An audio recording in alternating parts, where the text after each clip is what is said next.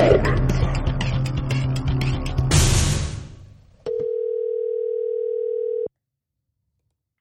Jason. Hey, how are you? Good. How are you? Good. Can you hear me good? Yeah. All right. Awesome. Have you ever done a podcast before? Yeah, I've done a couple of them. Okay, cool. Who's have you done? You did Chris's and Heather's? Yeah, I've done theirs a bunch of times, and then I've done one couple of times the car guys. Oh, cool. Yeah. Awesome. I'm waiting for Karen to pull in. She's pulling in right now. I'm gonna that we can rehash the old nightmare Airbnb story. All right. Sounds good to me. That's such a good story. Right? I know you guys were like, what? If you guys were so like animated and like so intense telling it, you wouldn't believe it. Well, and no one that we tell about it actually believes it. They're always just like, what? No, that can't happen. It's not supposed to happen. It's Airbnb. It's supposed to be all protected. I'm like, no, they don't do anything. They don't do anything to protect us. Yeah, but the thing is, it was like you both had the same story, like, and like elaborated off of each other. Yeah, it was definitely a tale for the times. Here she is coming. Yeah, the people that don't believe it, they don't travel enough to know that everything is not rainbows and unicorns. Yeah, so that's a good place to start. Rainbows and unicorns. No, a good place to start is traveling because you do an awful lot of it, and there's lots of things I want to touch on it, and we'll talk for an hour and a half, whatever time you can spare. But okay. So let's talk about your travel schedule for this coming year. Okay. I'm assuming you're going to be in Daytona normally. Yes, that is the start of my traveling. So I'll be in Daytona. That's where I'm going to kind of debut my new bike, my Indian. And we have our paint show on Wednesday the 11th at the Broken Spoke. And I'll also be racing at Sons of Speed, which is the first Saturday night. I don't know the date off the top of my head. I think it's the 9th. Does that sound right? Yeah. Or the 8th? I think the 8th is. Yeah, the first Saturday, and the race is, I believe, at 6:00 at night. I don't know if it's just I'm in tune to it this year more than the last couple of years, because you would think that I would spend a lot of time over there, being that I live in Florida, but I actually don't get to spend. I haven't spent an entire week over there since I've lived down here. I've always gone over there, come back, go over there, come back. It's only a couple hours from my house, but I never find myself with the ability to just stay for the whole week. I'll usually show up Wednesday, go to Bill's party Wednesday night, go to Willie's on Thursday, which I always see Dave there at Willie's. I don't know do you go there? Yeah, my dad, both of us love Willie's. That's a great Willie show. himself too. He's such a great guy. That used to be for me, and maybe you can elaborate more on this, because I'll be honest with you, like you and I both share the one thing we both have in common is that we both had motorcycles in our living rooms growing up. And we have a few years separating us, and your dad has always done it professionally as far as I know, at least as long as I've known that your dad did it, he did it professionally, where my dad did it as kind of as an amateur until we opened our shop. But the shows that we had in Detroit were normally, indoor shows. They were wintertime, springtime, and not a whole lot in the summer. And there wasn't a lot of people that traveled from, or at least not in my dad's circle of people that traveled down to Daytona. So until I started coming to Daytona, I didn't have anything to kind of benchmark that. There was the one or two shows in the wintertime. And then it seemed like 03, 04, 05, there was a ton of shows in Daytona. And now I feel like the last, 8 years, maybe I'm wrong, but it feels like the shows kind of gotten smaller and smaller and fewer and further between, but they seem to be coming back. I agree 100%. And I think that the motorcycle industry, I kind of know the motorcycle industry kind of took a dive. Right. And, because it got over flooded, got flooded with chopper shops. It got flooded with shows. It got flooded with events. And, you can only go so far. There's, when there's 20 different events for you to go to, you pick one. When there's only 5, it's like, okay, now the chances of you going to one of those 5 is more. And I think it was the same thing, with the shows. the shows at the rallies, let's say. Right. And now there does seem to be a lot of shows, but I almost feel like there's still not that many, which is good because it's not flooding. You know, there's more quality than quantity. I would agree with that, and I think like if you Sturgis is somewhere where you're not going to go to Sturgis for a couple of days. You go to Sturgis for the whole time, and so I've been going there. Try to go there every year, and I noticed. So Cody and I try to get to Sturgis Saturday night, get unwound, and then it starts for us. Sunday is the FXR show, right? Yep. Monday would be this last year, and I'm thinking it's going to be again this year, the V Twin Visionary Performance show. Yep. Then there's Tuesday. There's Lead Sled has his Sportster Showdown. Wednesday. Sure, okay. Wednesday is always your. Boy, you really know the schedule. Well, I'm trying. Yeah, I just happen to know. Pat and I are good friends, so it's like, I know I want to hit these things because I'm different than Cody and I were just talking about this a little bit ago. Like I'm probably the most known guy around. Everybody kind of knows me and kind of knows who I am, but they don't really know where I'm from or what I'm doing or anything because I don't do a whole lot like you guys do. Like I'm not out setting Bonneville Salt Flat records and trying to drive on a bicycle that goes 100 miles an hour and trying to paint at the level that you paint at and, all the other marketing things you do. I mean, you did the Cannonball Run thing. That's where we ran into you in Lakeland. So for a guy like me, I want to know where everybody's going to be at. And so Wednesday, we always do your show, you and your dad's paint show, right? And then Thursday is kind of the only down day that we have, and Friday we're packing up to head back home. So I don't know, Daytona, it looks like Warren's got a show on Monday, which I would assume you're going to be at that, aren't you? I think his show is on Sunday. Is it? Okay. I'll have to look. Yeah, you better know your calendar. Yeah, I was going to say. That's a good show. You don't want to miss his show. I know I didn't make it to it, Biketoberfest. I don't remember why we didn't go over there for that show. I don't know. Did he have it at Biketoberfest? He had something because I don't know if it was Biketoberfest or he had something down. He didn't have the True Grit show at Biketoberfest. He had, back about a month or so ago, didn't he? He had a show in Miami, I think. Oh, okay. Somewhere down there. But, I like going to the shows because I know I'm going to run into people like yourself, your dad. I'm going to run into, if there is anybody that is industry-based there, that's generally where you're at least going to see him because I don't feel like now that I feel like there's Destination and then there's Main Street and then there's the Speedway, which is kind of slowed down a little bit for aftermarket stuff. I don't know where I'm going to run into anybody. Yeah. I particularly don't care for the Speedway. But, it's a good spot and it seems to, have a lot of the big vendors, the manufacturers and that kind of stuff. So it is a good spot for them, but I feel like you can get lost in the shuffle out there.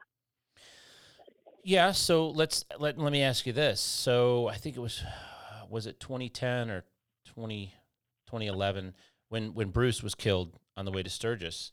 I feel like that put a big dent in everything that was going on in Daytona. Yeah, I agree. And I think that, I know the Rossmeyer girls very well, and I'm friends with them. And I think that they've done a great job carrying it on. But there's nothing like the presence of Bruce, as it is my dad. Right. My dad has such a big presence too, and it's, I don't know exactly what it is. Maybe we haven't earned enough yet to have that presence, but I would say a little bit. But I mean, no, I think there's a lot of things factored into it. Well, you and I both have our own identities, but we both did have fathers that cast a large wake. Much smaller scale for me than for you, but I still get people that come into the shop that don't know that my dad passed, and they're like, "Where's Rick?" And then you tell them, and you can just see it's like it changes things. But my dad, he could talk the ear off of a dead man, and that was just that's what people remember about him. He was big, he had long hair, he was a biker, and he was nice and would talk to anybody, and that's what he remembers, or what people remember about him. And, your dad is kind of very enigmatic as well. Like, I've probably had 3 conversations with your dad, and he probably wouldn't know me from Adam because your dad gets so much input thrown at him. And he's had so many, to be fair, he's had so many guys like me over the last 45 years or 46 years that he's been doing this that I know of, that I'm sure that it's hard to stick out in his mind. It's hard to be an outlier in his mind. It is, but I mean, I think the thing my dad's pretty good at is that he could make you think that he knows you. You know, he'll play it off, you know, pretty good to a point, and then once you say something that, you know, sparks his memory, he'll, you know, join right in full conversation. You know, that's what's good about him. He tries to never make anybody feel like he doesn't remember them or they're anything less than him, or just because he has more experience and more years, you know, doesn't make him a guy you can't talk to. Right. My dad's best move ever was I would stand there and watch him talk to somebody, and I'm listening, and they're talking about an event, and my dad's like, yeah, I remember that and this and that, and I'm like, there's absolutely no way on God's green earth my dad remembers what's going on. And he'll have a 25-minute conversation with somebody, and I'll walk by and go, who's that? He goes, I have no idea. Yeah. Or he'll go, that was John. And I'm like, John who? He's like, John. I'm like, do you know him? He's like, no. That was the thing about my dad, is he had that too, where he made you feel like you were the most important person at that moment while you're having that conversation, and you were one-on-one with him. He gave you that attention. Yeah, exactly. He wants to be on the same level as anybody else. So we touched on a couple things there. So getting back to the events and stuff, I agree that there's much higher quality events, and I think that is because, and I don't know how you feel about this, but I feel like myself and yourself and everybody in our peer group, because I think we're in the same peer group. Sure. We've been to enough crappy shows, and we've been to enough good shows, so we want to see the better shows happen. And even though it's different, I mean, I'm sure you remember 03, 04, where it cost $10,000 or something crazy, or $4,000 to set up, and you had on Main Street, you had Indian Larry, Johnny Chop, you had those Fab are the Kevin, even Jesse James. Yeah, Jesse James was there. I can remember when we went in 04, Jesse James was on Main Street. Jesse Rook was over behind in a little Italian restaurant on Beach Street, past everybody, like had enough room for a 10 by 10. And, and then things change now. And I don't know if you've seen it, but have you seen Beach Street? There's zero motorcycle business there now. It's all leveled. Yes, it's crazy. Yeah, and it shows like corporate America is taking over. Well, from what I heard, there was a lawyer that bought. This is, and maybe you can corroborate this, but I was told that Bruce Rossmeyer owned the lion's share of the property there along the intercoastal waters on Beach Street on both sides, and he wanted to develop the side where the water is into the condos with the bike shops under it and the motorcycle-related businesses and the restaurants and that. And Daytona fought him, and that's when he went to Ormond Beach and started building Destination. Now, I don't know if that's true or not, but that's what I was heard. Yeah, I believe that's true. Well, it's just funny how it happens where, you were saying earlier, like, they're doing a great job carrying it on, but there's something missing, right? Like that driving force and that the scope of his vision and how big that area can be. And I don't know. I feel like that to some degree it's splintered. Like us from the industry, I feel like we don't know where to set up. We don't know where to go. We don't know where to be. And that's why I wanted to talk about the shows. Like, I know that you're going to be at a certain show. I know I'm going to see you on Thursday. I know I'm going to see you at your show. So that's 2 times that you get FaceTime with somebody. Yeah, that's the thing. That's just part of the reason why we don't set up or we don't, have a display. It's because it's almost like, where do you set up? And then when you do decide where you're going to set up, you got to man that booth every day from, 9 to 6 at the least. And that's a lot. I feel like, we're lucky that we can just say, hey, you know what? You're bound to find us at Willie's and you come by our paint show. Yep. We'll be there. That's 2 days. You have the chance to see us. And it seems to work really well because people make a point to come find us at one of those 2 events or like Sons of Speed. I will be there Friday practicing, and I'll be there on Saturday. So it's good because people, like I said, will make a point to come find us because there's only certain times. But I mean, when we used to display, display right at the end of Main Street, kind of by the bridge a little bit, like where everybody else, where like Indian Larry and all them set up. And that was an awesome spot back in the day. Like we would have so much fun over there, like just, carrying on with everybody and, that kind of stuff. And then it just kind of died, where the people on Main Street got greedy and they wanted too much money for vendor spots, and everybody and their brothers selling T-shirts. It just didn't work anymore. Well, so I think that kind of killed it where, like I said, like, I'm sorry. No, you're fine. They tried to make, get more money out of us because it got so big, and then, it just kind of backfired. Like, I would love to know the spot that we used to have. It was a dry cleaners. I would love to know what they get for that spot, because I bet it's probably not even a quarter of what, they tried charging us. Oh, not only that, but that whole area has turned into, I don't even, it's still Main Street. It's still Bike Week. That still goes on. But the sheer magnitude of how many people were on a pedestal and how many people were, I call them dude bros. Like you have to, for a fact that, and you can probably think, when I tell you this, you'll probably think of at least one person. You might even remember their name, but that you actually thought you were led to believe that you were friends with this person, and that when things got tough, you would be able to rely on this person, and they would call you and you would talk to them on the way home from work. And this is before Facebook and all that stuff. So social media it was non-existent. So you actually had to pick up the phone and call somebody, and then they just evaporated.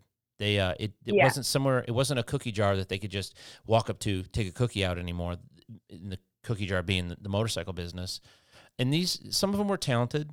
Most of them were nice, but they were all, I don't know. It's like they wanted to try to catch lightning in a bottle. Be famous? That, and they wanted to catch lightning in a bottle to be famous overnight. And it wasn't. Yeah. I always tell people this too. Like, this is the smallest billion-dollar industry I can think of. I can't think of another industry that's a billion-dollar industry, and I mean the custom aftermarket motorcycle Harley-Davidson market, just that side of it. Yep. That you could pick up the phone right now and call any CEO of any manufacturer. I could too, and usually get within one person of them with one phone call. Right. I mean, think of I agree. There's not another one you can do that with. Yeah, and I think that it's tough because this is a tiny industry, and I find that seeing my dad and growing up in it, you have to have a passion for it. You can't be doing it as, a hobby and try to make a living off of it. You can't be doing it to try to get famous. You can't be doing it to try to get rich.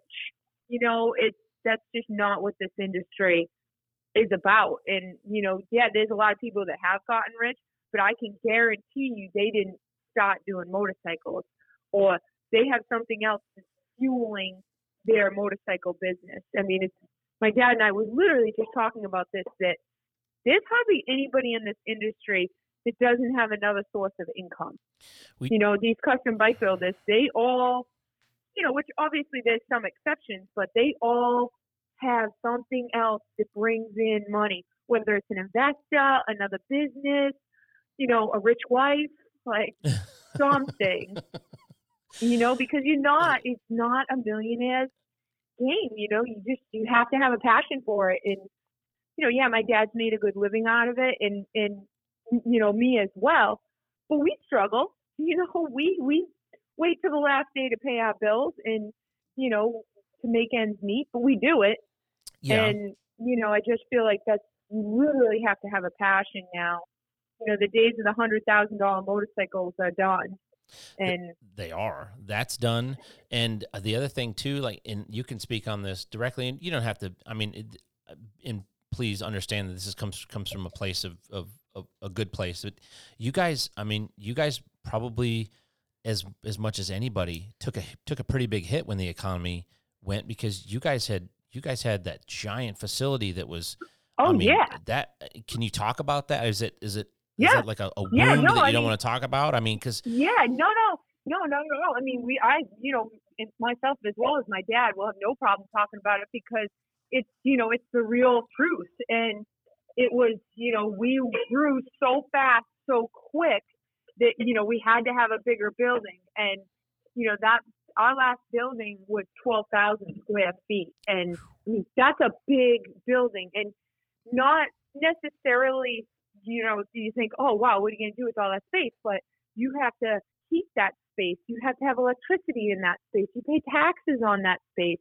You have to plow the parking lot in the wintertime. Like, you have to maintain all that. And that's what was just killing us, that it was like, this building is just too much. It was, I could see that, like, my dad was just stressed every day about making ends meet with a slow economy. yeah, And I mean, it was us getting rid of that building, selling that building and moving where we are now. It was a blessing, because I can see, we're in a space that's very manageable. And, another thing with that building is we were right on a main road, right? The building was gorgeous. There was, it was a place for people to stop. And I can't tell you how many tire kickers we would have every day, coming in just to chit chat. And, you can't judge a book by its cover. So you've got to give everybody time. You can't just say, oh, look at this guy, he's not going to buy anything, let's get rid of him. You want to know who somebody is. So it's like, that took away from work. yeah, It's like we got more work done at night and on the weekend. yeah, we found that out. I mean, Karen and I talk about it all the time. Like, we moved into the building we're in right now is 8,200 square foot, but we structured the lease so that we could sublease the units. So basically, we got like a whole industrial row, and we're figuring out how much space we need right now. We've been in it about 8-9 months. We're figuring out how much space we need, and then we structured the lease over a 5-year period where we backloaded it, so it was manageable on the front end, right? And then every year it just clicks up a little bit, and we'll be able to rent out the back space to kind of subsidize, or what is that word I'm looking for? Subsidy, or you know what I'm talking about? Like offset our lease offset our lease so that our payment stays manageable throughout the course of the whole 5-year lease. But when you have something like that, and when you go back to a smaller building, like, I made the most money I ever made for myself and had the most manageable situation for myself when we were in the small, like a 1,500 square foot shop. We did 230,000 with me and one other guy, and that other guy wasn't even full time. You know what I mean? And I didn't have the tire kickers that you're talking about. Like, I kid around with Cody all the time. I'm like, I cannot wait for the next economic downturn. And he's like, you can't say that. And I'm like, I'm not wishing that. I'm not trying to wish that into existence. What I'm saying is that when Karen and I moved down to Florida, it was in 2010, and it was as bad as things were going to get. And we started Cycle Stop US. We sold our shop to Evan. We sold JR Cycle Works to Evan in August of 2009. Came down here. It took us about 8 months. Opened up Cycle Stop USA down here. But the people that we had that were customers, they weren't tire kickers. If somebody came through the door, they needed a tire. They needed an oil change. Something broke on their bike. Right. You get real customers. Exactly. And then the big wheel bagger thing happened, and we did really good with that. We made a lot of money. We made a lot of friends. We built what I think are fantastic motorcycles that would run with anybody else's, stuff out there. I'm not as flashy as some people are, but those customers were a different kind of customer than what we're used to back in the chopper days. Like, you had a kind of you remember the demographic of what a chopper guy was. He went to Bike Week. They had I kid around, they had the Affliction jeans, the chain wallet, the Affliction shirt. or the denim shirt with the sleeves cut off of it with the phrase, the The Paul, fringe. the Paul, the fringe, the Paul Tuttle senior outfit, right? Yeah. And that was Yeah, the the Paul chopper Tuttle guy. starter kit. Sure. Yeah, the Paul Tuttle starter kit, and then it changed for a couple of years, and the only people that were coming in were people that actually needed something. Very few people, every once in a while you'd get a custom build here or there, and then it took off to the races again, and it changed, and now I feel like there's a bunch of people that got back out of it again, and I don't know if you see that like I see it, but I feel like 4 years ago there are way more people doing this than what there are now. Yeah, I agree with that, but I am a little bit blind to that because we were never in that bagger scene, and and that's probably why. Because I mean, I'm assuming that it's those guys that don't exist anymore because those guys are the same. It was the same thing as the Trop is that baggers are cool all of a sudden. Let's open a bagger shop. Mm-hmm. It's like bag of this, bag of that, and like in the Chopper days, I remember I saw Chihuahua Choppers. And I was like, oh, boy, that's it. The chopper industry's done. What? Because I was like, Chihuahua choppers? Chihuahua choppers, literally. And I'll never forget, like, I can picture the T-shirt. It was like, literally a little, like, Taco Bell Chihuahua. And I thought, oh, my God, this is what we have to resort to because there's everything else chopper is already taken. Yeah, I was just going to say they ran out of, they went through the full alphabet. And then they started, that was something I never put. I followed your dad's lead and people like, I grew up, Steve from Stevenson Cycle. I'm sure you know Steve Broyles. Yeah, good guy. Yeah, well, so he's been my mentor since day one. And he was the guy that did the stuff on my dad's bike that my dad didn't have the ability to do through either tools or time or whatever. Steve took care of my dad's shovel heads. And, I followed his lead and guys like your dad, and I didn't put chopper. I've never put chopper in anything I've done.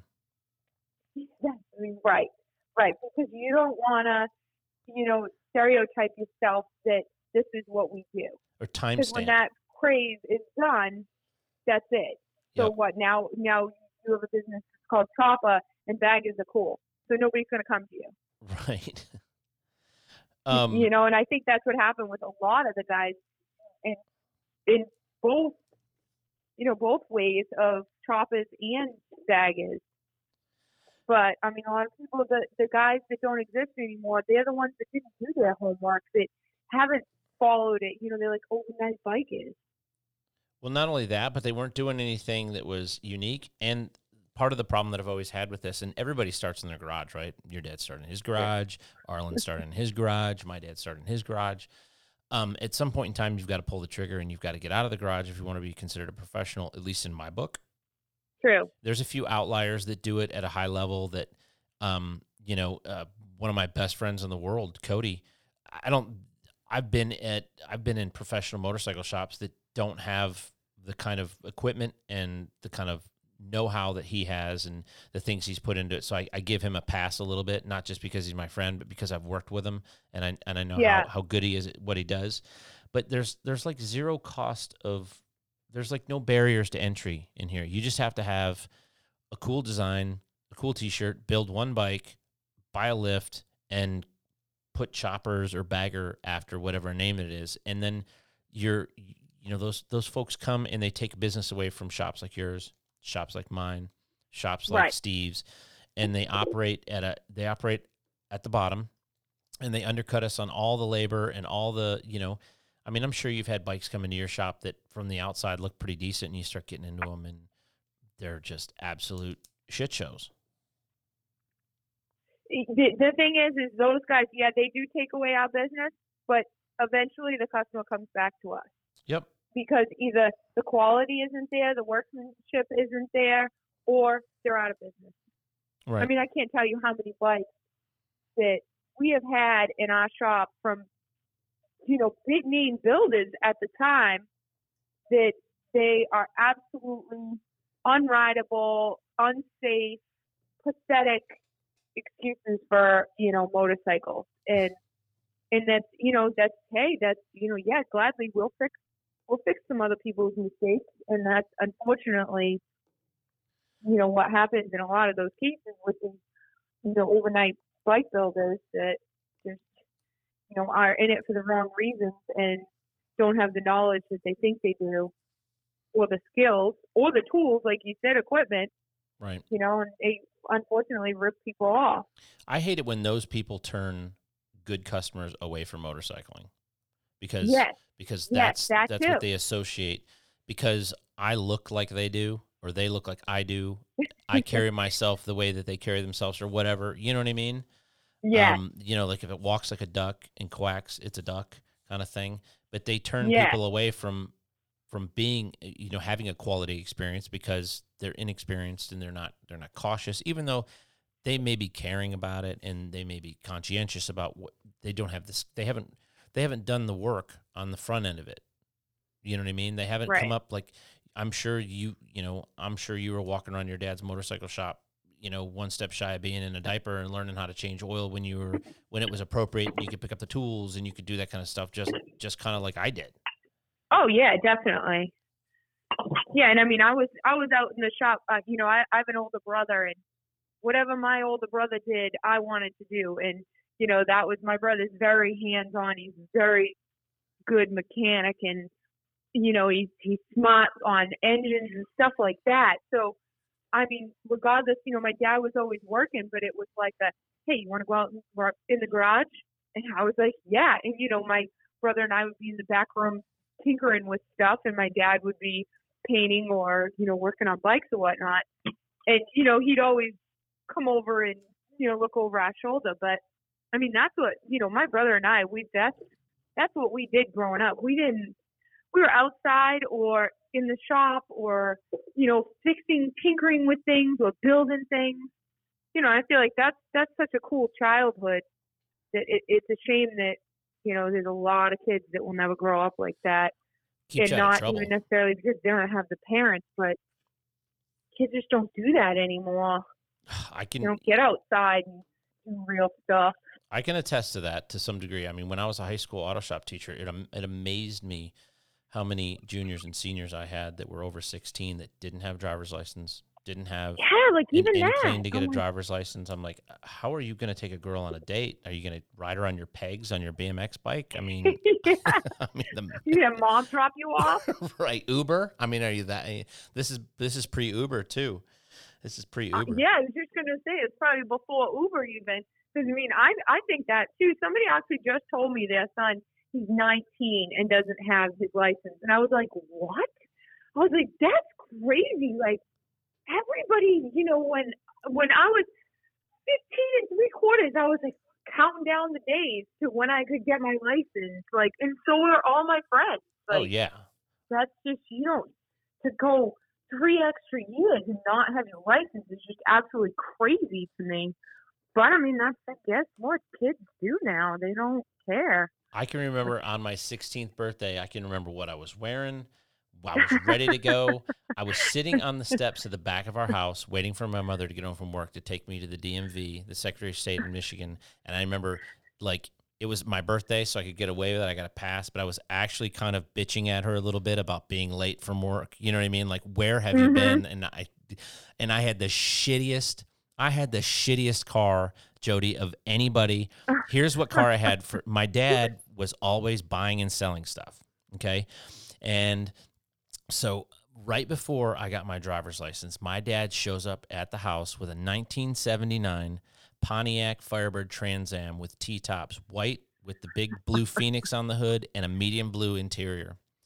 He pulls in the driveway. Of course, I go banana sandwich, right? I'm so excited. I go out there and he's like, get in. And he takes me for a ride and he floors it and roasts the tires all the way past the house, clicks it into second gear. It chirps the tires and kind of squawks sideways a little bit in second gear, goes through third gear, pulls into somebody's driveway, backs up, puts it in the front yard, puts a for sale sign in it, and tells me, he said that he just knew that he was sentencing me to death, that I was going to kill myself in this car, which, to be fair, I probably would have. Karen can attest to that.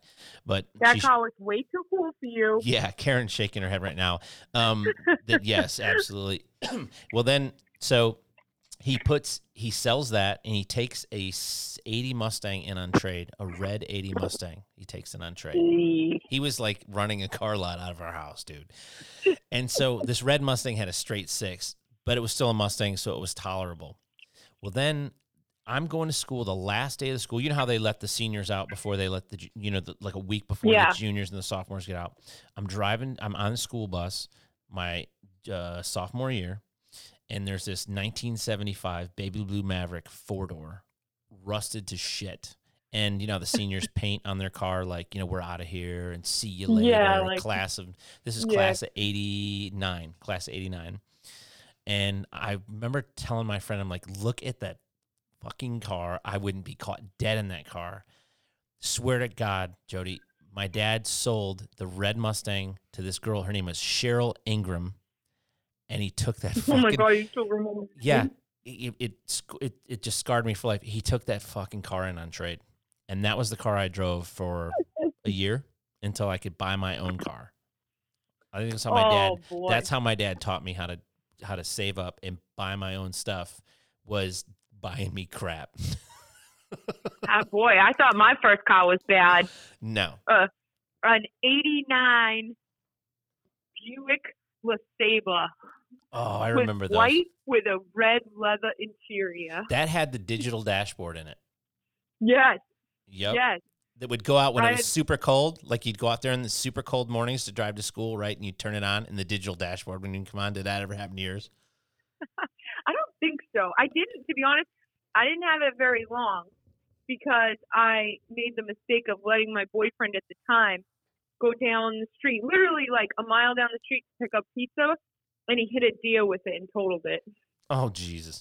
And, and of course my dad said, well, you shouldn't have let him drive it.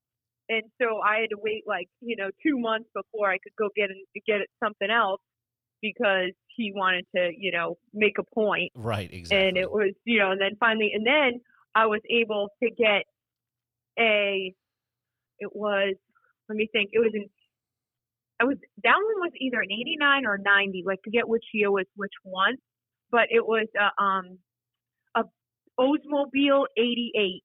So it's like the same exact car, except for this one was white with a blue leather interior. The other one was white with a red leather interior. They were like typical, like old lady cars. Oh. And I was like, oh, but it didn't matter though. It didn't matter because like a couple of my friends, they didn't have their licenses yet, and I did. So it was like I was the cool one and didn't, who cares what it was? We were able to like have our freedom. What year was that? To come and go as you please. What year was this that you were talking about? When you were in high school? So I was 16, so it was 98. Okay. All right. So did that have a CD player or did it still have a cassette player in it? It still had a cassette player. Oh man, so you slide yep. that and it even had the digital radio underground. Where, no, it didn't even have digital. It had the radio where you hit the button and the little line thing goes shoo, shoo, like back and forth on the screen, like where it had numbers. A legit push button radio where it would so it had the button when you would turn the button really fast, it'd go up. Yes, like the little bar would like go down the other end, like go to 98.5, and then it would shoot, you hit the next one and go to 107.9. Like, oh, that is hilarious. You just my brother and I used to laugh so hard at that car. Oh my God, that's hysterical. Honestly, that's but I mean now it's like that I feel like kids automatically get good cars. Like, yeah, I know. Like my parents were not ever trying to live vicariously through me. Like that never happened. My dad was like never bought anything cool, so that I don't know. You know what I'm saying? Like I see parents now that are dressed like they're damn kids. I'm like, what are you doing? Like, pull your pants up. Like legit, you're 40. Pull your pants up. I don't see your underwear. So let me switch gears on here and talk a little bit about kind of the stuff that goes on in the shop. So we all know that you paint, right? Yep. And we all know that you build your own motorcycles. I mean, I work on my own. I don't know that I'd actually say that I build them, but I definitely know about my own motorcycles and about any motorcycle, but like at the shop, I don't build, I don't wrench. Like, that's not my job. And honestly, it's not really my thing. I could really care less to do that. I mean, obviously, I have to be Proficient. knowledgeable about Yeah. not only for my job, but also like when I'm on the cannonball or the chase, just that kind of stuff. Or even like just riding my bike cross country, regular bike, never mind an old bike. Right. So, I mean, you definitely have to be, I feel like the more knowledge you have, the better. But as far as physically wrenching, I don't really want to do that. So what I is mean, your it sounds what snobby is or your anything, main? but No, I don't think that at all. I mean, look, there's things I don't want to do around here. That I have to do that are just assumed that that I do them just because of the tasks that they are. But so what yeah. is your area of expertise? Like if I go to Parawitz Cycle Fab on a Tuesday at 11:30 in the morning, what is Jody doing on Tuesday at 11:30? I do a lot of our I do all of our marketing and stuff and even like our paint shows, arranging the paint shows and getting sponsors and stuff, and then social media and that kind of stuff. And then even just my dad's always got stuff brewing as far as what's going to happen or different deals or opportunities. So I mean, I pretty much spearhead all that because he is not computer literate at all. So, I mean, that's something, he says, oh, can you email this person? Can you do this? Can you do that? And does your dad have an iPhone? He does. He actually does. And he's actually really good with his iPhone, but he's limited to what, he does all his Instagram. That's 100% him. Right on. And that's about it. That's the extent of what he uses his iPhone for, other than phone calls and text messages. Right. And he can check his email. He knows how to read it. And if you get him on a good day, he might figure out how to respond. But that's, the same thing. That's the extent of it. And he doesn't want to learn. He could care less because he figures he's gone this far without all that technology. He doesn't need it. Right. Well, I mean, there's something to that. Yeah, absolutely. I mean, and he kind of chuckles a lot too at these guys that they are just social media hounds. Like they're so fake on social media, and he's laughed at it because he didn't have social media. Didn't have social media back in the day, and that's the thing. That's why these people are famous because of social media. And they don't build anything. They just make it appear that they are. They make things look good for pictures. They mock things up 5 different ways, so it looks like they're working on different jobs. 5 different. I never thought about that. That's a move. Look at that. I can do that. Yeah, Karen. I'll go do 5 different things. Yeah. I knew a guy one time that he had a picture of a bike, and I don't even know what it was, but it was some app that you could change the colors, and he legit changed the color of that bike 3 different times to make it look like he built 3 bikes. Clever. And nobody picked up on it. Yeah, it was crazy. I was like, yeah, I'm like, this is the same bike. When you pull that curtain back, it's pretty ugly. You know what I mean? When people that do that kind of stuff. So you and that's the thing with social media is you can do that. You can make yourself look like $1 million and you're barely a $5 bill. So let's parlay that into the death of the magazines. Oh yeah. So have you seen the new Easy Rider? No, I haven't. Did they actually do an Easy Rider? They did, and they put that guy on the front of it that is, I think he's from The Walking Dead, that Norm guy. I may be talking out of school what show he's on, but it's a. I don't know. You would know him if you saw him. I don't watch that show, even if he is on there. Yeah, I wouldn't either. But it's somebody in Hollywood that actually rides a motorcycle, as well. His first name, Karen, look up and see if you can see it. It's his name's Norman, I believe. But he's on the cover of the new Easy Rider. But I've heard I haven't seen it, but I've heard it's obviously there's no nudity in it. It's more of a GQ kind of a thing. And yeah, well, I know it was the people that bought it wanted to make it a clothing brand because they had some big party in Sturgis. and that's what their goal was, is to make it make it a like expensive clothing line. Perfect. That's what we need. Norm Reedus. Yeah, I was His name's thinking the Norm same Reedus. thing. The more affliction stuff. Yeah, more affliction stuff. More just bedazzled jeans. Yeah. Yeah, I'm not. Yeah, that's the one right there. So that's Norm Reedus, right? Yeah, there's one on eBay for $30. I don't know. It's just $30 for a magazine? Yeah, it's kind of a weird deal to me. You have the Horse Backstreet Choppers is no longer around. Easy Riders is no longer around. Hot Bike is gone. Street Chopper is gone. Chris and Heather are holding strong in with Cycle Source, and I honestly, I pray that they I've always thought that was a good magazine. I don't know, Me too. I don't know where anybody else sits on it, and I personally don't really care because I think Chris is as much about it as anybody else is, and he approaches things from his own way of doing it enough to where I think when you look at a Cycle Source magazine, you're seeing it through his lens, and now his wife is helping him as well, and their podcast is fantastic. But I agree. So we have social media, we have YouTube. Do you have a YouTube channel? No, I don't. Okay, so I can't keep up. I get it. So, but that's my point. Is I personally like to go to the mailbox once a month, have a periodical in there. I can read. My normal move was I'd look at every page real quick, set it down, come back on lunch, read an article. When I go home, read an article. Those kinds of things. I don't know how you feel about this, but I've got a couple of bikes that were in magazines that are on our wall, and that doesn't happen. That just can't happen anymore. What do we do? Right. We have, so in our showroom, which our old showroom was double the size that it is now. Right. And so we had it in our old showroom as well. And, once we moved, we had to pick and choose of which ones we wanted.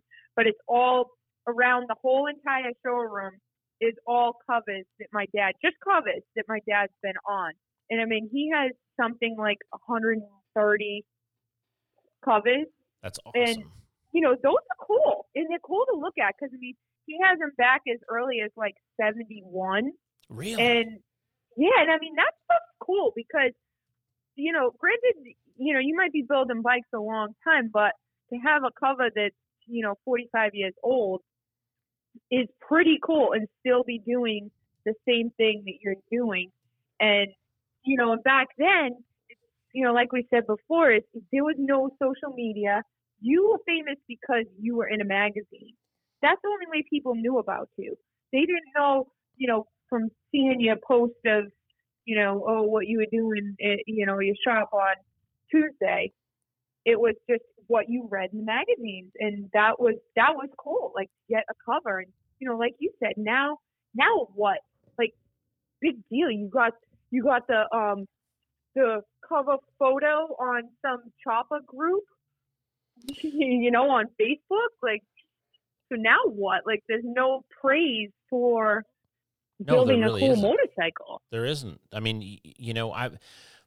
said earlier that Cody says that I'm like the unknown known guy, right? Well, so when you're there's no praise for it, and there's no accolade for it, and it's there's no, I don't know. You had mentioned so you had to be in a magazine. Well, to get in a magazine, you had to go to a show, right? Because you had to get discovered. Right. A guy like Billy Lane, who got discovered, he says that Michael Lichter discovered him, right? He was at an Easy Rider show, had a bike, he won the show, had a photo shoot done with him, and it was off to the races, but it allowed him to do more work. Whereas some people, once they do that, then they're done. They've got the thing to put on their wall, and it's lights out. Yeah.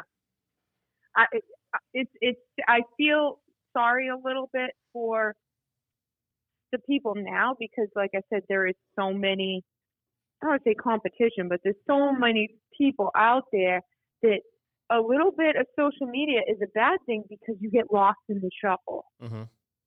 There's nothing that's going to separate you from anybody else unless you're outrageous with your posts and, get 300 comments because, you said something crazy that's sparking people's interest. Right. And it's like, that's what you have to do to get noticed on social media versus actually building something cool. Which is why so many people that say shitty things get so much shine, to be fair. Right. Which sucks. Yeah. I mean, you're lighting up the wrong part of the room. Right. So I don't think we got anywhere with the death of the magazine. I don't think it's coming back. I think it's done. No, I agree. And the days, I'm like you. I'm like old school. I like reading a book. I love to read, but I have to have a physical book. Yeah, I won't read it on a tablet. I have to have something in front. Yeah, like I don't read on a tablet. I don't read on my phone. Like I can't. And I've tried, and I just can't. I like to have physical thing in my hands and see like, oh, I'm already halfway done with this book. Yeah, there's a feeling of accomplishment, right? You kind of know where you're at in the mix of it. Yeah. It's kind of like work, right? But you're working your mind. So you read a lot, like for entertainment. I mean, do you read self-help? What do you read? I honestly read a lot of different stuff. I mean, I read like motivational books. I read like success books, and then I read like James Patterson, which is like murder mystery books, like, so, I mean, I read definitely a lot of variety of stuff. And honestly, most of them are like, hey, I read this really good book. You want to read it? I'm like, yeah, sure. I'll read it. My mom reads a lot. So, we kind of trade books a lot. So, I mean, obviously the days of a bookstore are done. Right. But it's, I hate to say it, but the only place that really sells books anymore is Target. Yeah, Target, and Nope. there's a Borders. Oh no, Books A Million by us, and we'll go in there and buy stuff from time to time. Yeah, see, we don't even have that. Like, I can't think of one bookstore around here. There's none. I know there's none because I've looked before to try to find a book, and I just have to order it online. That's scary. Yeah, it is. And then, like, I think about it too. Like, do people not read anymore? Like, is that what it is, you think? Like, I find it hard to believe, like, everybody's not a reading. tablet. I mean, yeah, it's not sad. And so people tell me sometimes, well, yeah, I'm reading a book right now. I'm like, what are you reading? And they'll tell me, like, they're reading Outlier. I actually have a friend who just told me this, that he's reading Malcolm Gladwell's book Outliers. And I'm like, oh, okay, how far into it? He goes, well, I don't know how far into it I am. I'm doing a book on tape. I'm like, that's not reading, dude. That's not fucking reading. Yeah. That's listening. That's somebody reading it too. Yeah. Like when you're in kindergarten and you don't know how to read yet and they're reading you a book, that's not, you're listening, exactly. You're not reading. Yeah, I agree on those two. I can't, and I mean, I don't have a long drive to work, but I tried listening to a book, audio book or whatever, and I, was a squirrel ran by, and then I forgot what I was even listening to. Right. It's just, I can't do that. I have to, like I said, I have to have a physical book in front of me, in my hand, and looking at it. Yeah. So let's talk about, there's 3 events that you are, you're notable for. And I want to talk about, I'm going to tell you all 3 of them. And I kind of want you to, because I think they all play very well with each other, and they're all very, they're very important piece of the kind of accolades that you have and the recognition that you have. So okay. Bonneville, Sons of Speed, and Cannonball. So can you parse those out for me and explain to me, like, how fast did you still hold a world record, do you not? Yes. And so the world record that you hold is what? So we'll start at Bonneville. So my world record is 207 miles an hour. So at Bonneville, you have to go, everything is average. And one of the reasons that it's so hard to get, a record out there is because you have to do it twice. You have to do it back to back in different directions so that you can't blame, the wind or, just a fluke thing. So, so you have to do it twice. So, that's part of the whole thing about, why it's so difficult to get a record at Bonneville, because there's a lot of people out there that have gone 200 once, but they couldn't back it up. And not even necessarily could have been them. It could have been, they go to impound and then they sit there for 5 minutes and all of a sudden the winds pick up and now they have, 15-mile-an-hour winds that they didn't have before, and now, there goes their time. So anyway, my fastest run so far at Bonneville has been, I went one direction going 2:08, and then I went the other direction going 2:06. So like I said, everything is average. So not only do they average, the 2:06 and the 2:08, which gives me the record of 2:07, but like my 2:08 run, I was going 199 when I entered the measured mile, and I was going 2:14 when I exited the mile, and then that averaged out to 2:08. So technically, I can say like I went 2:14, but I don't, because that's not what my time slip said. You said so far, so that means you're going to do this again? I probably will. I would love to go back to Bonneville, and I really intend on it.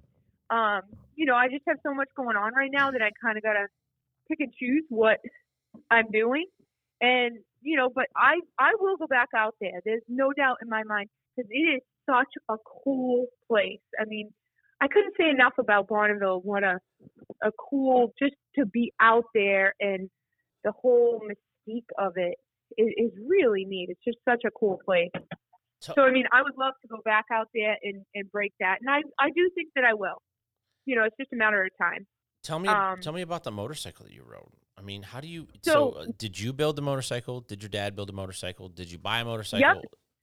Yeah. So, my dad, I had two motorcycles that, together on both motorcycles, I have 16 land speed records right now.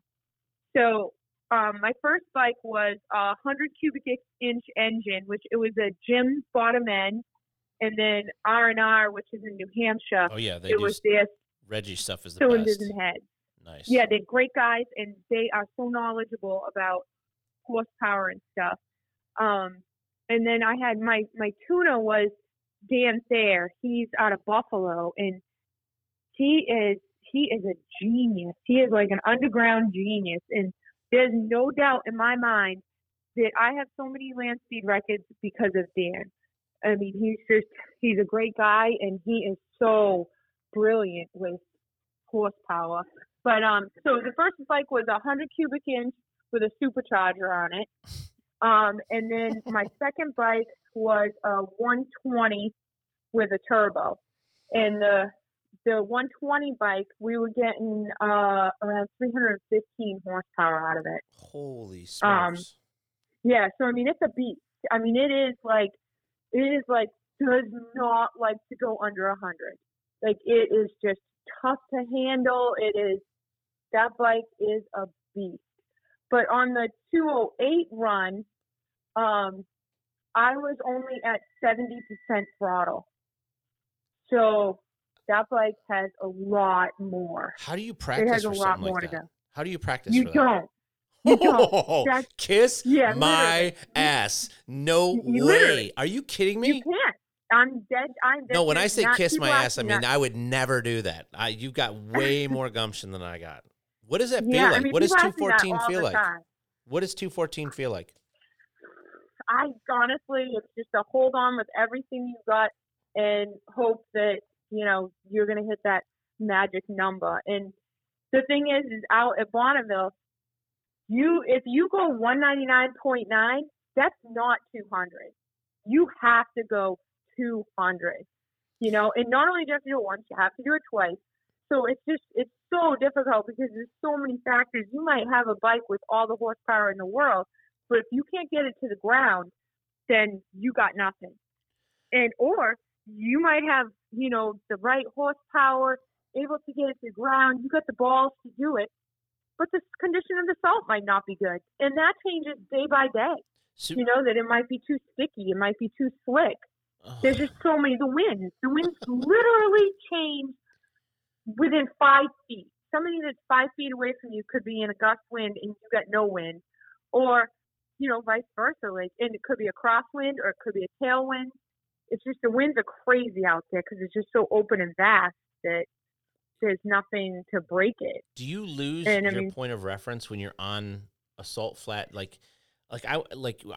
The only thing I can equate it to, because I have never done the land speed thing, is I was a drag racer. I used to drag race outlaw street cars. Mm-hmm.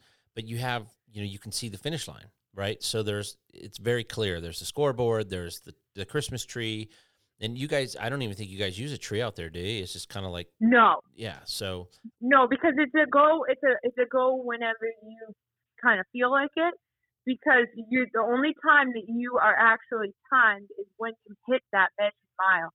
And everybody uses, I shouldn't say everybody, but there's like 3 different stops that you can use. So you can use up to 5 miles to get up to speed. So that's like what the streamliners that are going 500 miles an hour, they use that 5 miles to get up to speed. Or like me, I use 3 miles to get up to speed. And then the slower bikes, they use 2 miles. Oh. So depending on, where you start on the course, you're not hitting anything that counts until you hit that measured mile. And that's at mile marker 5. So, so it doesn't matter, like, they say they give you the green flag and you could sit there for 5 minutes if you wanted to. What did your mom say? Like when you're like, I'm going to do this. I mean, obviously your mom's, she's been around forever, but I mean, she's still a mom, right? I mean, yeah, I think both of my parents know that I'm going to do it regardless. And, right. And they support me, obviously that, they're all for me doing this stuff. I mean, I'm sure that she's nervous, as my dad is as well. But they know too that I'm going to do it as safe as possible. And, I would like to think that I have a good enough head on my shoulders that if I said something's wrong, I'm not going to push it. Right. But, if the temptation's there, I might push it a little bit, but, I think they know me well enough to know how I operate. So how do you go from going 207 miles an hour at an average? So you go 214, we said, and then you get on Sons of Speed, right? So how do you get involved with, how did you get involved with the Sons of Speed? Is that something that you heard about and you called Billy and said, I got to be involved? Or was it, because it's a new old thing, right? Right. Yeah. So Billy actually called me and told me all about it, like probably a year before it happened. And, he's like, oh, would you want to be involved? I think, this could be a real opportunity. And I was kind of heavily involved in land speed racing, that I didn't really know enough about old bikes, and I didn't have one, and I didn't have an extra, 20, 30 grand to throw at an old bike to be able to ride. Right. That it just kind of didn't happen it was literally the first race. At the time, I am pretty good friends with Rhett Rotten. Right. And I had gone up to Destination to see him, and there was a huge rainstorm, and we ended up getting kind of stuck up there for the day because we figured, we'll wait out the rain because, in Florida, it only rains for 5 minutes. Well, it just so happens this rained all day. Right. But so while I was there, he showed me his Sons of Speed bike that his friend Curtis Venable had built for Rhett to ride. Right. And I was like, man, this is so cool. Like, sitting on it and, them telling me all about it. No brakes, no gears. I was like, man, this is so cool. I would love to do this. And Curtis said to me, well, I'll build you a bike if you want to race. And I was like, okay, yeah, sure, I'm in. And literally the rest is history. I mean, and Curtis is very good to me. That, I originally wanted to ride an Indian because back then Indians were manufactured in Massachusetts. Right.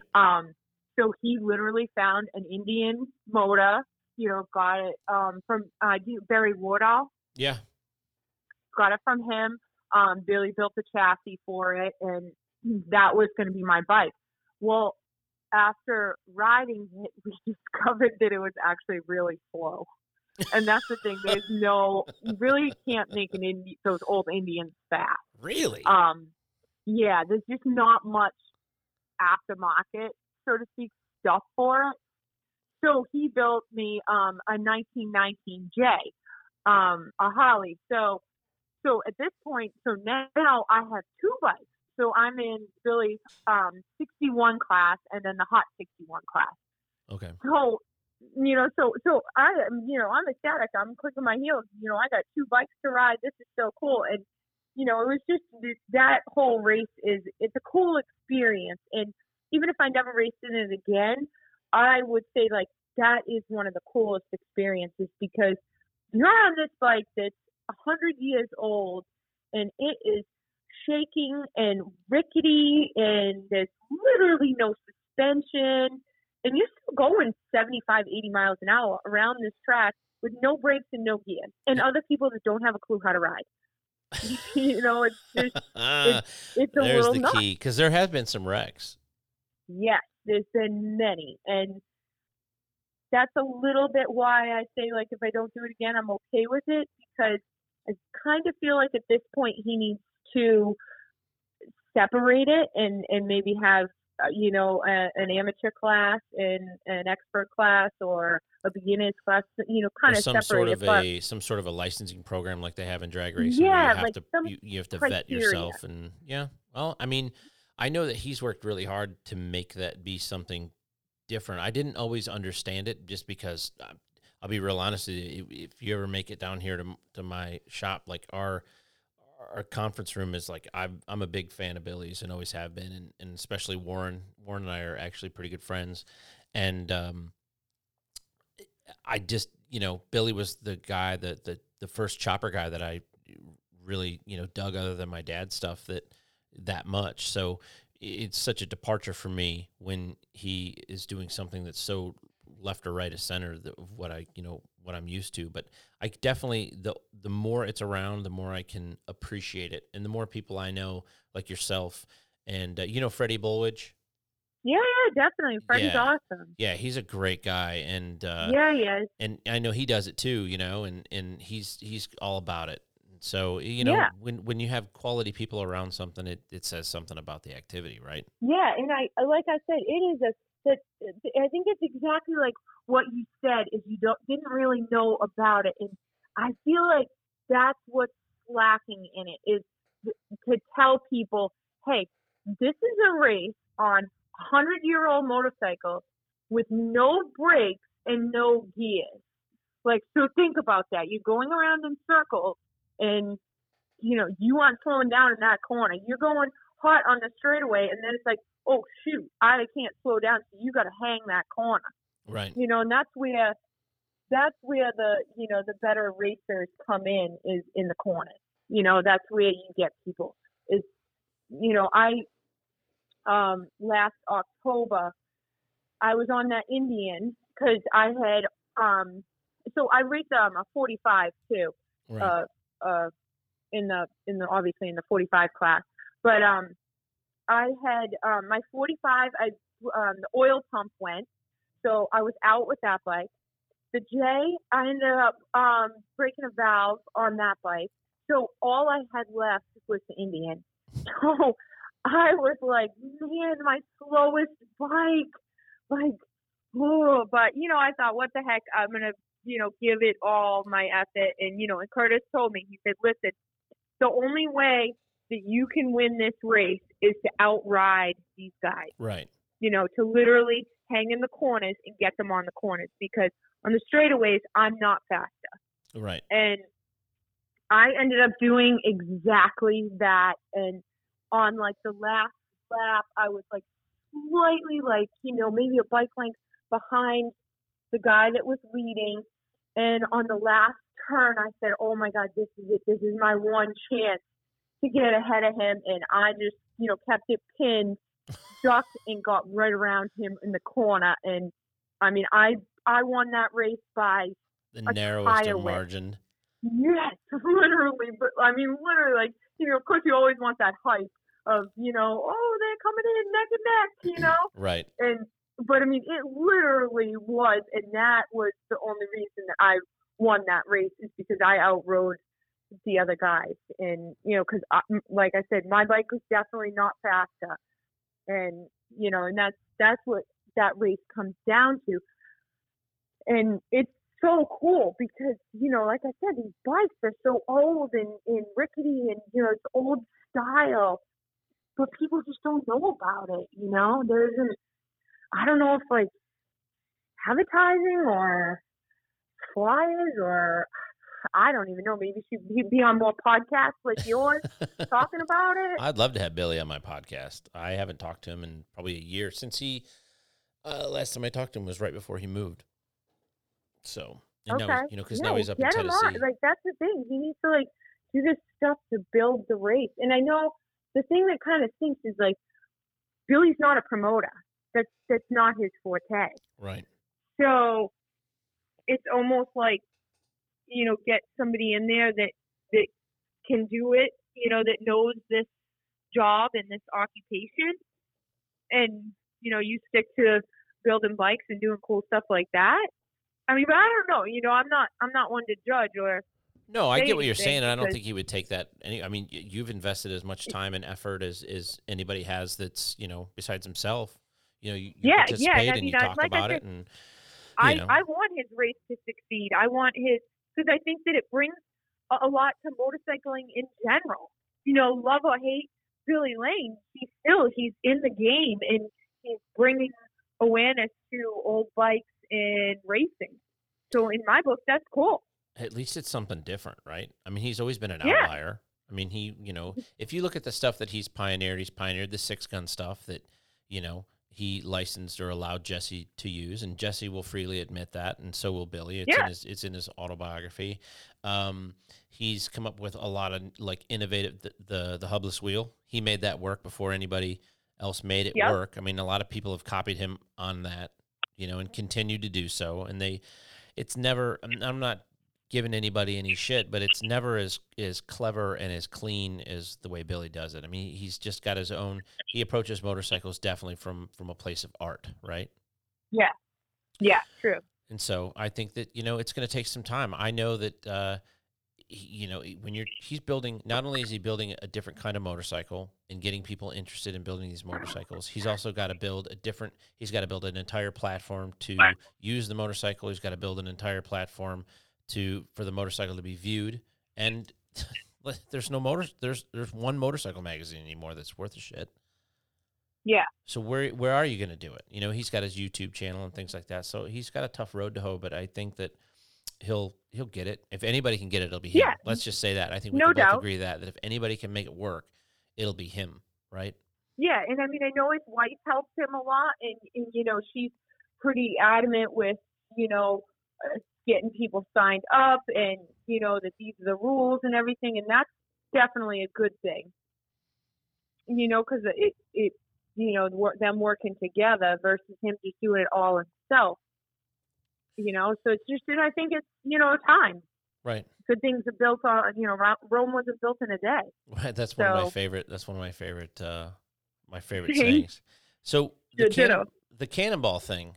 What's the story on that? Because I knew it was happening, and then all of a sudden I got a call from one of the guys looking for some parts, and I said, "Yeah, come down here and dig through my parts pile." And then that was the same night that I found out you were here in Lakeland, and then Karen and I came over, had dinner with you and stuff, and hung out. And so, what is that all about?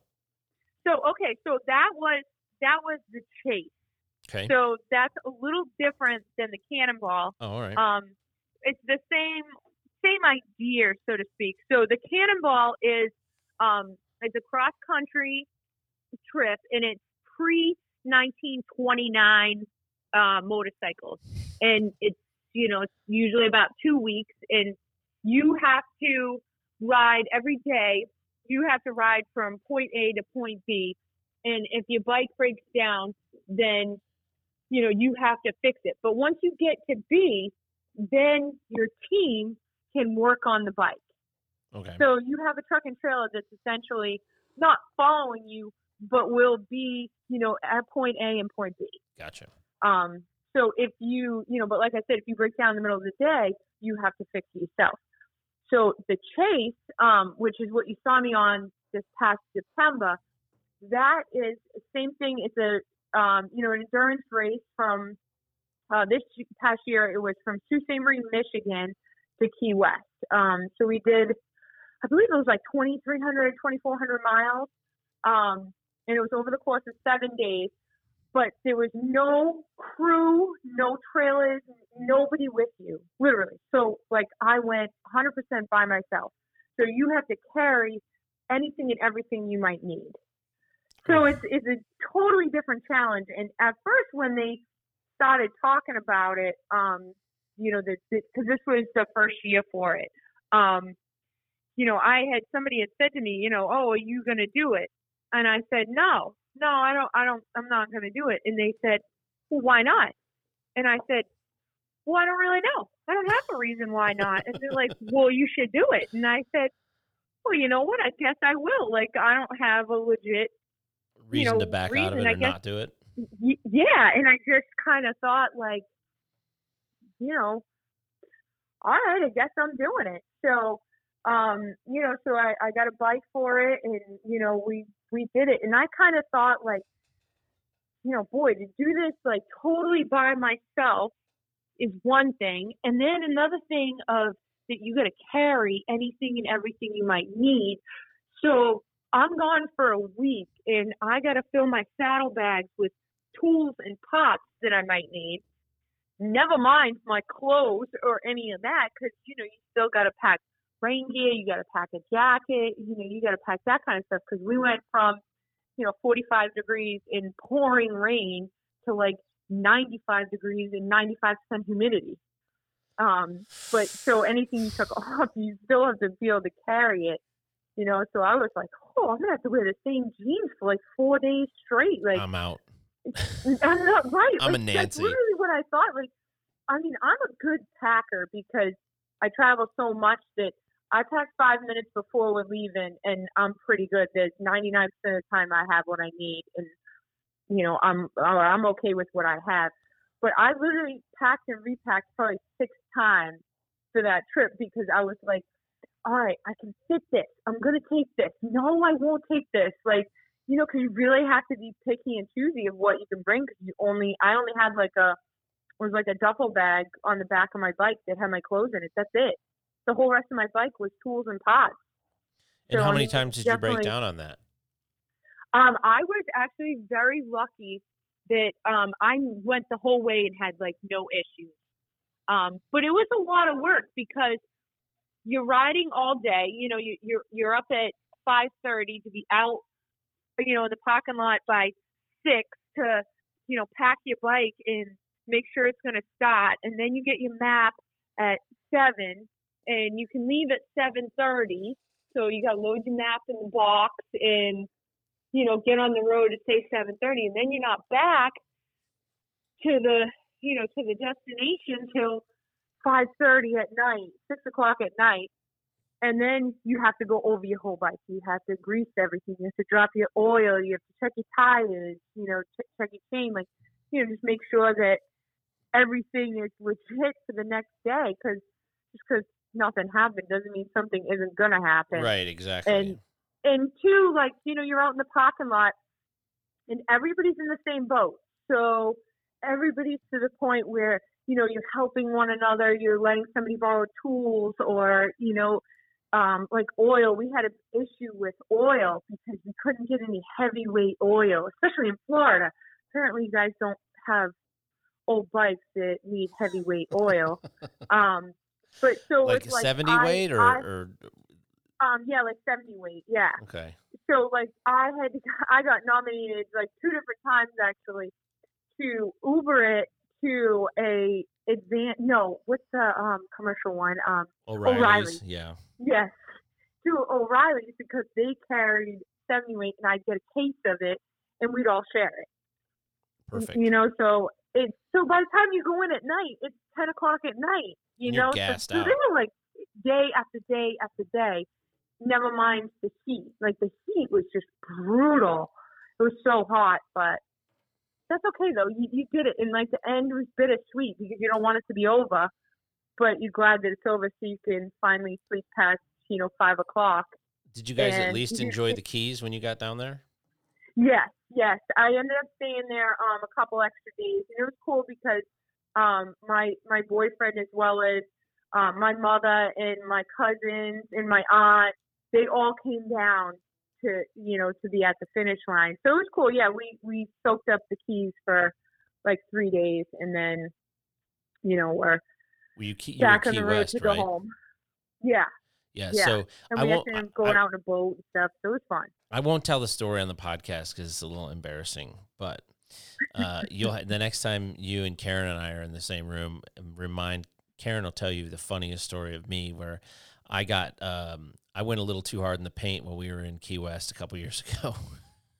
Oh. Yeah, and so I ended up defiling a hotel room that was about I don't know, about a $1,500 a night joint, and but it's a good story. But we'll wait. That it's not quite as funny as, well, it might be as good as not quite as entertaining as the Airbnb nightmare story, but it's definitely equally as funny.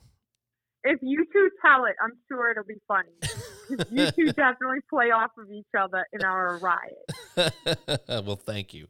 I wanted to see. I've been taking notes the whole time. So one of the things I heard a rumor, not a rumor. I don't even know what you would call a story, and I wanted to corroborate it. So, Paul Yaffe was on somebody's podcast and was talking about the origin of the hamsters, and I was surprised to hear that your mother is Susan, right? Correct. And that she was the one that coined the name, and is she the only female hamster? Yes. Yes. That's kind of interesting. Yes, it's a He-Man Woman Haters Club. And also known as your fellow yellows. Fellow yellows, yes. Yeah, I get nicknames for them for everything. The graybeards. But yeah, so I believe it's in '72. They were in Daytona, and my mother and Jim Leahy, who was my parents' best friend, got left behind at the hotel. And when they were sleeping, I guess, and when they got up, everybody was gone. So her and Jimmy came up with, I guess it's kind of like an old jail term. Okay. That instead of saying you were like a rat, you were a hamster. Like you were, not good. Right. So they said they called them all hamsters and put paper plates and said, president, vice president, and so on the doors of the guys. And from then on, it just kind of stuck. And they eventually, made shirts a couple years later, and made Sturgis their annual meeting because it was in the middle. Right.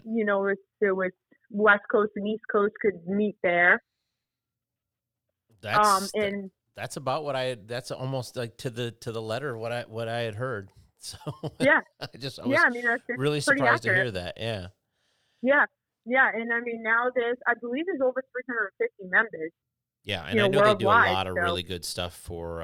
And I'm friends with I was friends with people I didn't even know were hamsters. That you just get to know people through our industry, and you find yourself talking and having a conversation. You're like, hey, I didn't know you had a yellow shirt. Yeah. So that's it's interesting. It's funny to hear it from the He-Man Woman Haters Club. That's what you call it. Yeah.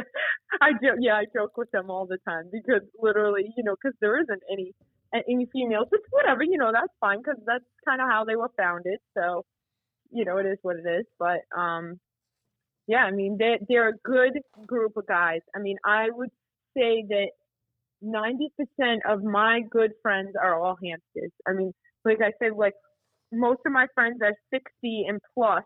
So when I'm 60, I'm not going to have any friends. I'm going to be pretty lonely. Because I just relate to them so much, and I've grown up with a lot of them. Yeah, I mean, it's like a family kind of thing almost. Friends. Yeah, right? exactly. And I mean, they're all good guys. So you're gonna be down. You and your dad are gonna be down in Daytona. Yep. We'll be able to see you on Thursday at Willie's. Okay. Right. Yeah. Come by a paint show on Wednesday. Okay, that's what I wanted to get to. So you're going to be Friday, Saturday. You're going to be around New Smyrna Speedway for the practice rounds of Sons of Speed. You don't know if you're doing it yet, but you're going to be there. Yeah, no, right? I am. I'll be there. Okay, so you're going to be there. Yeah, Are you actually going to be racing?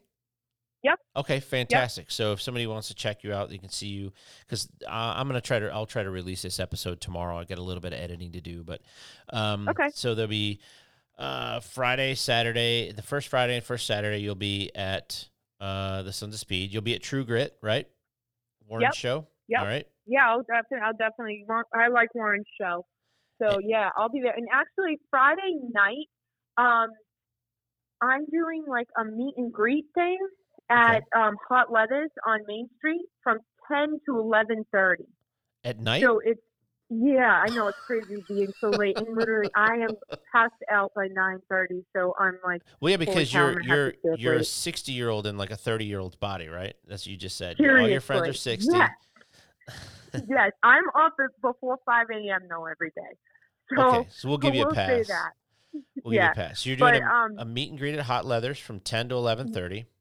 Yeah, on Friday night, it's myself, Billy Lane, Josh Owens, and Xavier. Oh, nice. So the four of us, because we all have Hot Leathers does. So Hot Leathers, my dad and I kind of did a deal with them to do all our apparel, That's and they're doing our paint show shirts. Very good. Yeah, yeah. And so Billy, Josh, and Xavier, it's the same thing with them. They have a line with Hot Leathers. So it's at the Hot Leather store on Main Street Friday night from 10 to 11:30. All right, I'll come by there and I'll bring you some coffee so you don't fall asleep. The worst is I don't drink coffee. We are not a real 60-year-old yet, then. So I know. True. We can see you. We'll be able to see you race this week. While you're down here that weekend, you're gonna be at True Grit. Now, tell us about the Parowitz Paint Show. Is going to be Wednesday at the Broken Spoke. Yes. So we will have the Parowitz Paint Show on Wednesday out at the Broken Spoke, which we had it there last year, and it was awesome. It's a great setting. There's shade for people to stand in. There's drinks, there's entertainment, there's food, there's you can walk around. You can watch the crazy bikers that are staying there at the Broken Spoke. Yes, that too. And like there's a big paved, it's actually all paved, big area where it's not dusty and dirty, and so it's good for all the custom paint, and it gets sun.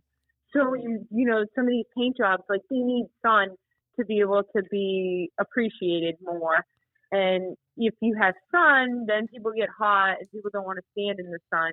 But that's like the best of both worlds there, because they got plenty of trees so you can catch some shade, and then sun on the bike so that the paint sparkles. Right. Is there any cost to enter that show? Yeah, it's $20 to enter. Okay. Our show, and we'll have our new paint show T-shirts from Hot Leathers there for sale as well. Okay, but there's it's $20 to enter your bike, but if pedestrians want to come in and just show goers they want to check it out, there's no entry fee to watch that? Okay. Nope. Cool. Nope. The public is open to the public. Anybody can come by for free. And our trophies are awesome. Yes, that's like our thing is, because we're a custom paint show, we give first place is always a custom painted trophy. So it kind of depends. We ask other painters to help us out and paint trophies as well. But for the most part, we get tank hats from Paco, right?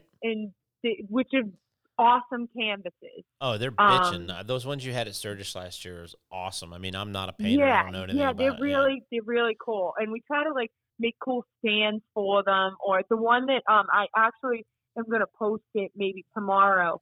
We're actually ahead of the game this year, which is an odd occurrence. but we have the Best of Show trophy all done. Nice. And it's wicked cool. I mean, it's really cool. DP did it, and he did it. It's really cool. The stand for it, we made a really cool stand for it. It's really cool. So I'm going to post that to try to get people excited for our show. And then second and third place gets a canvas, literally a canvas trophy. So I like to think, as well as we give away a ton of swag too. Right. Yeah. You guys are really good about that. Yeah, I like to think that our show, that separates us a little bit because, who wants to win, one of those cheesy, no, I don't even know if they're metal, like plastic trophies. A bowling trophy? A bowling trophy with a motorcycle on it? Yeah. Exactly. Those things are just dust collectors. And then even a plaque, plaque is kind of, right. So it's like boring. Yep. But, so I like to think we, have, the best trophies. But so we definitely put effort into that and, our prizes and stuff. So it's definitely worth it to enter because, we try to give away a lot. That's awesome. You know what, I can tell you from our end of the deal, we appreciate that you guys are putting on a show like that, because I always make sure when I'm in Sturgis that I go to the Parowitz Paint Show. It's a good way to start winding the week down in the middle of the week. Yeah. So we'll see you guys, and you guys will be hanging out at Willie's on Thursday, and then anything else going on Friday, Saturday, or when you guys packing up and heading home? I'm leaving on Friday, and I believe my dad's leaving Saturday morning. Okay. Because it's like by then we've already been there a week, and we're itching to go home. Yeah, right. To the ice cold weather that you guys have. Yeah, I'm sure snow-covered ground. Although, knock on wood, we have had no snow, so I'm not complaining. Before I called you earlier, I was talking with Cody. They got like 4 inches of snow in Abilene, Texas. It was 81 and sunny here today. We had to turn the fans on. That's crazy. Yeah, it's awesome. I'm not gonna lie to you. Florida's pretty awesome. That's crazy. Well, listen, at least dude, it's just consistently cold here. Yeah. Well, you're up north. You're way up there. But you guys have beautiful summers, though. Good exactly. It makes us enjoy the warm more. That's right. Well, listen, I really appreciate your time. This is awesome. I know you're super busy, and I just want to try to get this thing going. I made a promise to myself that I would do 50 of these this year, and so far you're number one, and cool. I really appreciate it. And everyone else, they can find you Instagram at Jody Parowitz, right? You got it. Awesome. Well, have a great night, and this thing will probably go out tomorrow. And again, I appreciate your time, Jody. Have a good one. Okay, awesome. Thanks a lot, Jason. Have a good night. Bye. Bye.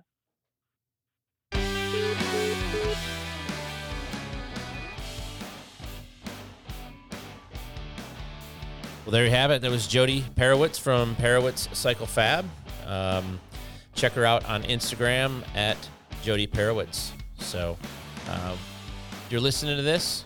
You're looking for a good place to get your motorcycle work done in the Tampa Bay area. Cycle Stop USA in Lakeland, Florida. Check us out online at cyclestopusa.com. Check us out on Instagram at CycleStopUSA. And come in and see us. We've got some new financing options for wheels and tires and service and seats and all that good stuff. Handlebar jobs, the whole deal. And if you have a sport utility, the UTVs, ATVs, Shannon is the best ATV, UTV, Honda street bike mechanic we've ever had working with us. So proud about that. Check it out. Thanks for listening. Appreciate your time.